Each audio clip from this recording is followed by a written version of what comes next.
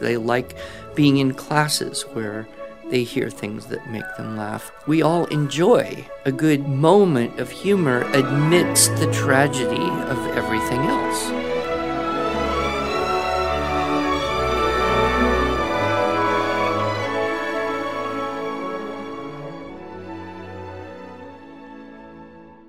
Hello, and welcome to the Arts of Language podcast with Andrew Pudewa, founder of the Institute for Excellence in Writing, or as many like to say, IEW. My name is Julie Walker, and I'm honored to serve Andrew and IEW as the Chief Marketing Officer. As we take a break from recording, we have chosen to replay several of our greatest hits for you to enjoy. We hope that you are able to gain insight for your educational journey.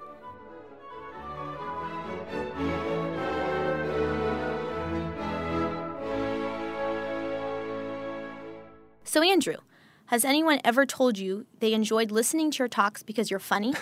Yes. Actually, on a number of occasions, I've had kids walk up to me and say, "I love your writing videos." And I will, of course, say, "Why?" "Because you're funny." Right. Not because, "Oh, you helped me become a great writer," or, "Oh, because I learned all about topic clincher and essay models." No. Because you're funny. You're funny, right. But I am a firm believer that people learn better when they can chuckle every now and then. It just keeps them a little more tuned in, especially kids, you know? Today's kids, and I think everyone today, our minds wander very easily. And when we're listening to something and we're expecting something emotionally or intellectually rewarding, like a story or a bit of humor, it's easier to follow the in-between content. So I know when I first started working with you at IEW, you started thinking more about this humor in teaching and speaking, which is what this podcast is all about, and thinking about some of the benefits of that. So can you just tell our listeners, what are some of the benefits of being a teacher and using humor? Well, I got the idea for this. One time, I remember fairly clearly, I was at a conference and I was talking to a homeschooling mom, and after about 5 minutes, I just wanted to run.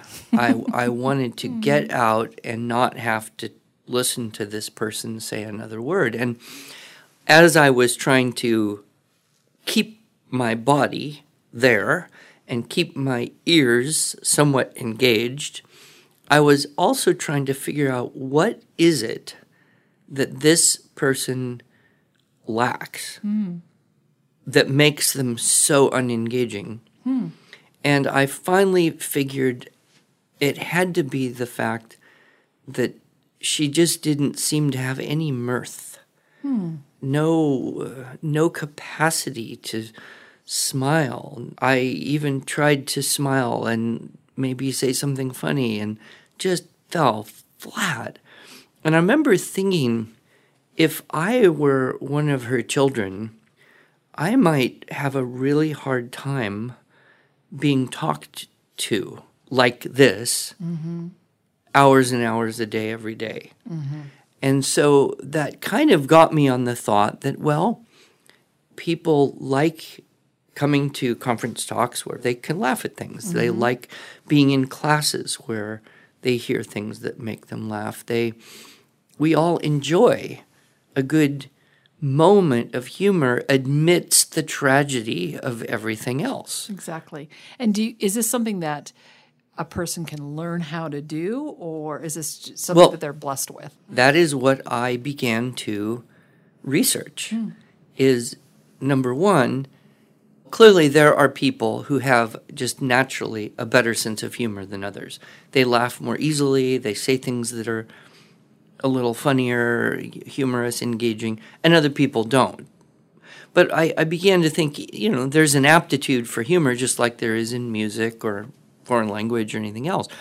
But is it something you could learn?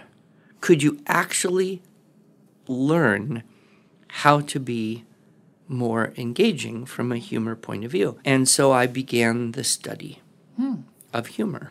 The first thing I learned was that there's actually a word for the study of humor. Okay. It is either gelatology, with a hard G, or gelatology, with a soft G. I have not found out which one is the more commonly believed, possibly because it's such a rarely used word that nobody ever says it. You can take your pick. If you want to follow the idea of geology, right? So I also discovered gelotology is a subset of the study of linguistics, and that there are people in the world who study full-time, they research this area of linguistics known as gelotology. And there's an International Humor Association. Evidently, they have a big convention every year. I've been pondering whether I could go to this conference and call it a deductible business expense. Right. But it's a large field. One of the first things you get into is, of course, the actual documented, very clear health benefits of laughter. So there's any number of studies, and anyone who wants to look this up and look for some of the primary sources certainly can. But laughter itself reduces stress. It helps to reduce blood pressure. It strengthens the immune system by increasing your antibodies. It is good for your heart. It's also kind of a natural painkiller because laughter increases the endorphins, which are the neurotransmitters that are released. Same thing when you have a checklist and you do something on your checklist and you check it off. Yes. And you get that good feeling. Yes. And then if you're like us, you have a checklist, you do something that wasn't on your checklist, you write it in and you check it off. Yes. Because you love the endorphins. Well, the laughter has that same release. And the chemical, the endorphin molecule, I believe, is very similar to morphine, Oh, interesting. but a naturally produced form. These are some of the clearly well-established benefits. I actually tried this experiment because I, at my age, going in for a new life insurance policy, you have to take a short little medical exam. But one of the things they do is your blood pressure, right? And blood pressure is one of those things that can affect your rating very significantly, Right. meaning do you have to pay more or not as much for your life insurance policy. So I got a humor CD. I was driving about an hour back to Tulsa, and then I was going to go for this appointment. And so I was listening to all these jokes, trying to laugh out loud as much as I could. And then I started singing goofy songs. And there I am in my car all alone, laughing at my own joke and singing my goofy songs. And then I went in. And then I got the report back from the insurance sales guy. Yes. And he said, "Congratulations on your low blood pressure." Oh, that's awesome. So I thought, well, now we could add to the benefits savings if you're forced to buy life insurance someday. Also, it's good for exercise internally for your diaphragm and your respiratory muscles. And there's a number of stories of people who have cured, essentially, illnesses through essentially laughter therapy. Right, sure. One very well-known one was the story of Norman Cousins, who was diagnosed with a terminal illness. I don't remember exactly what it was. And so he basically said, okay, I'm done here working and I'm going to focus on my health. And so he ended up watching I Love Lucy Oh, dear. reruns several hours a day for 6 months and lived another many years past that. I think there's a similar story of Yul Brynner, if you're old enough to remember Yul Brynner, that he delayed his demise through laughter. Now, personally, I think if I were forced to watch I Love Lucy reruns for several hours a day, I would just choose death. Just, okay, let me go. I'm done with this. But there is something interesting about the sitcom phenomenon. It's always easier to laugh with someone else. Right. Someone tells a joke and you're all alone, or you listen to it, it's hard to kind of get yourself to actually laugh. But if you're in a room full of people and a few people start laughing and then more people, and then pretty soon it's easier. Mm-hmm. So it's healthier to laugh when you're with people. You can actually watch this on YouTube. Okay. But there are laughing clubs. No joke. I believe this phenomena is in India, and I believe it's also somewhat present in China and a few other countries. But these are groups of people who get together in the morning, and rather than doing Tai Chi or exercise or whatever, they stand around in a circle and will laugh, kind of working themselves into this nonstop laughter for 15 or 20 minutes, which then, I suppose, gives them all of those health benefits on a regular basis. Yes. It sounds odd to you and me, but things that sound odd to us aren't necessarily odd to people in other cultures. Coming to a city near you soon.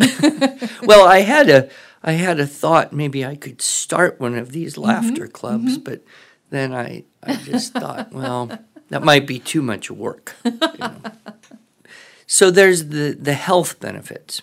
Then, of course, we know that there are emotional benefits. Now, combined with the health impacts of stress are the mental, the emotional and mental impacts of stress. And when you have a high stress situation, it's easier to get irritated or even angry.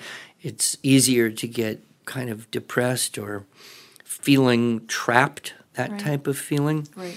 And kind of a vicious cycle. It is, exactly, a vicious cycle. And so what the studies show is that when you can introduce laughter into stressful situations, then it's just easier. People get along better. It's interesting that you can't actually be angry and be laughing at the same time. Is that true? Well, try it yourself.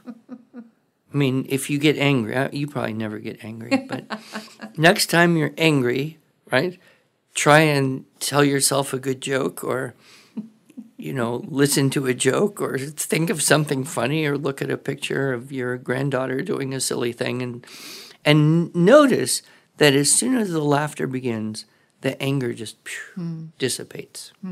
It seems to be very powerful, and it's connected with the emotions of peace and love and pleasure and joy.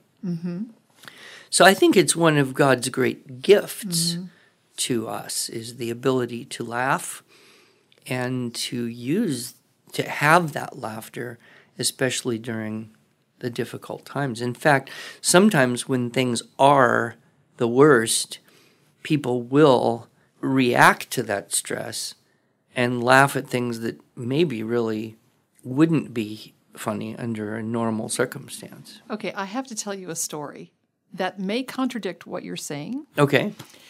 As you know, I'm a boy mom. My boys grew up in Southern California, and we spent a lot of time at my sister's pool. My boys, one of their favorite things to do was to throw me into the pool. Yes. And when they were getting older and big enough to be able to do this, I would tell them, stop, do not throw me into the pool. And I am angry, but I am laughing at the same time so that I just succumbed and wound up in the pool every time. And they thought I was just laughing and I was having fun, but I think I was really angry. I don't really know. Well, but at least now you can laugh about it and you're no longer angry. So maybe it took decades for the laughter to diffuse the anger, but it did work. And there are fond memories of getting thrown into the pool by my boys, yes. Other studies indicate that in organizational settings, people who do corporate trainings and corporate efficiency and all that when there's humor and laughter, it increases participation. I think you are the one that told me in any group of any size, it's 4 people That's right. who do all the talking and interacting and contributing. Yes, so active in any group of people, if you've got 10 people, you will generally find that 4 people will be the active participants. They'll be raising their hand. If there are questions, they will ask them. If there's a group of 100 people, it'll be those 4 people. Yeah. If there's a group of 1,000, it'll be 4 people. So one of the things that, we in business world, or particularly in an educational setting, in a Yes. classroom, we want to try hard to get more people Absolutely. involved. Absolutely. And the laughter and the humor, I think, breaks the barrier so that those who would be less likely to participate, more reticent, feel it's easy. Another factor goes up very significantly is likability. So we tend to like people who have a good smile, who can laugh easily, who can give a good joke, who can take a joke in good spirit, don't get offended. We tend to trust those people more. And teamwork and creativity, these are all connected with the use of humor in the organizational setting. So is that why you tell jokes before all of your writing classes? Well, there's a few reasons I do. One is I want to break the ice, and I want them to like me. I want them to get a good laugh, or at least a groan, right? So sometimes the laugh doesn't come, but the groan does. But I've made the connection.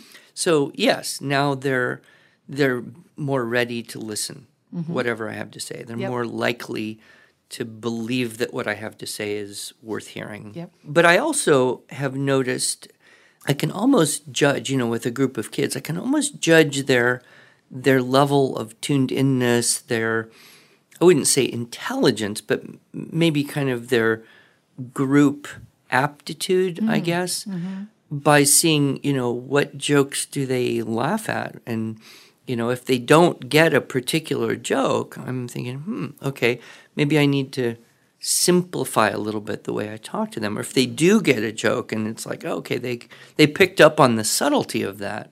So for me, it's a way to learn something about them very quickly. And most of my teaching, is just one shot. I go to a city, I teach for a few days, and I leave, and I may or may not ever see any of those kids again. So learning as much as I can about them as quickly as possible allows me to create the best possible 2-hour experience that I can. Okay, I've got to ask you, because I know all of our listeners are begging you, please tell us one of your jokes that you would share at a student writing class. Well, it would just depend on, I might look at the group of kids and... Okay, here we are. There's a couple of us in this room. Tell us a joke. Well, I personally think this is an excellent joke and that people of higher intelligence should really get this joke and think it's funny. So I'm always worried when people don't think this joke is funny. But it's definitely, an adult level joke. I wouldn't try this with a bunch of 11-year-olds. But why did the egg cross the road? You know this because I've told you many times. Because it had the inclination. Incline, roll down the hill. It's the only way an cross the egg road. could cross a road, right? If it had the inclination. Probably so, yeah. So, but that's that's one joke that kind of checks, a vocabulary level. My good friend Andrew Kern once said, well, the real purpose of a great education is so you can get every joke. Exactly. I'm not sure you want to get every joke, but, sometimes they do test your knowledge of various things. I would tell you a chemistry joke, but the good ones are gone. Are gone. Now, if you don't know your periodic table, Latin, Okay, let's do Latin. okay. I know a little. You know a little bit of Latin, okay. So the centurion walks into the bar and holds up 2 fingers and says, I'll have 5 beers for my men.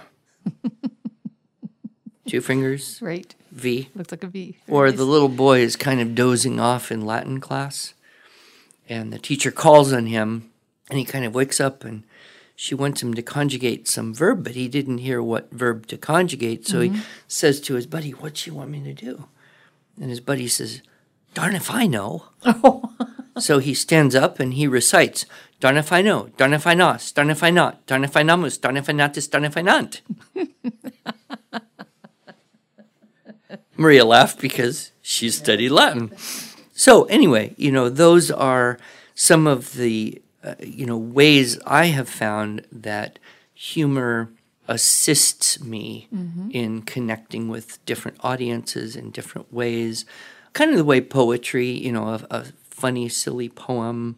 Then, of course, I started really undermining myself by putting jokes on YouTube. Oh, right. So now I'm in a rough spot because I'm going to go off and teach some classes this week, and I'm going to probably start and tell one of my excellent jokes, Yes. like the pirate with the wooden leg, the hook for a hand, and a patch over an eye. Yes, that's a good joke. And half the kids are going to know it already because they watched it on YouTube. So this is causing me to have to work harder to understand what makes things funny so I can find or make up some new jokes. Well, but I also think it's a learning opportunity for these students because some of it's knowing that in a social setting, you don't have to give away that that you could still enjoy the joke. Oh, no, they don't. No. They want to shout out to prove they know the joke. There's a joy in that one. I suppose so. Although, I don't know. It's interesting how humor and repetition aren't a problem. Mm-hmm. Remember my son. You know my son pretty well.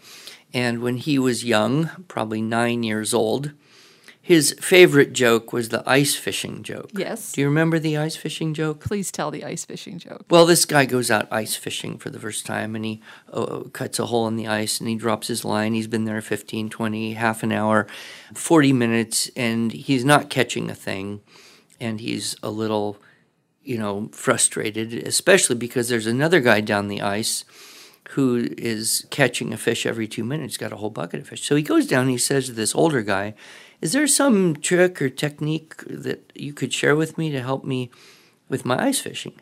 And the old guy says, And young guy says, I'm sorry, but I don't understand what you said. Old guy says, And young guy says, I'm so sorry, I can't make out what you're trying to tell me. And the young guy spits out the whatever's in his mouth and holds out his fist holding whatever was in his mouth and says, I said, keep your worms warm. Right. Okay. My son he practiced up that joke, and he was pretty good at telling it, at a young age, like 9 years old. And he'd tell that joke, and then like 5 minutes later, he'd say, do you want to hear a joke? Okay. And he'd tell the same joke. And I'd say, son, you just told that joke 5 minutes ago. He'd say, yeah, but it's funny.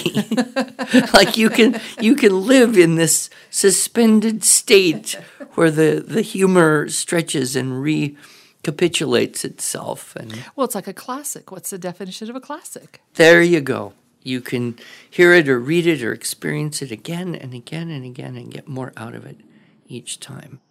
So we're actually running out of time, and I know you have quite a bit more to talk about, specifically the study of why things are funny. Yes, I kind of identified 12 different factors, 12 things that can make humor. Okay. And I think that it's possible to kind of look for these things in life and even discover some ways that you can, create jokes, or at least bring jokes into yourself so that you can represent them, you can recreate them for people, for your students, audiences, whatever. But one thing, I've come to understand is there's really no new jokes. Okay.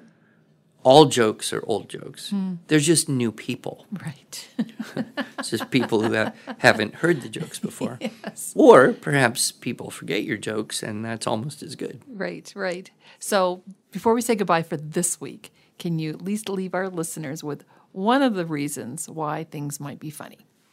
Well, the first one on my list is just simple misunderstandings or typos where you think you're saying one thing, but you've said another inadvertently. Richard Lederer, in his book Anguished English, which I have adored, and I always say to anybody, if you want to buy one book that will make you laugh and you can read to your kids and make them laugh, that's probably on the top of my list, as long as your kids are old enough.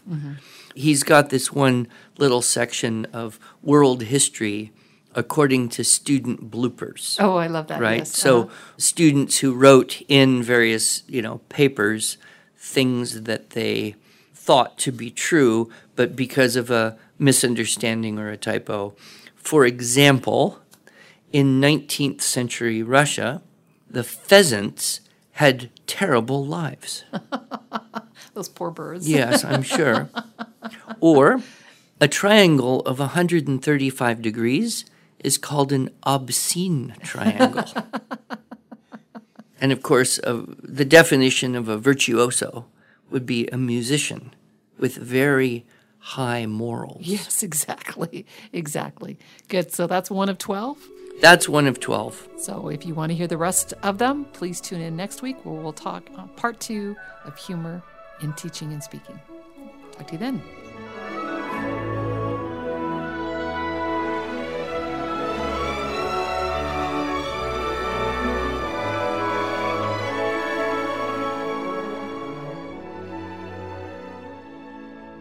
Thanks so much for joining us for one of our favorite episodes. If you enjoyed this episode and want to hear more, you can subscribe to this podcast on iTunes, Google Play, or Stitcher, or you can visit us each week at iew.com/podcast. New recordings will begin airing in January of 2020. Until then, we hope you'll join us each week as we revisit our greatest hits.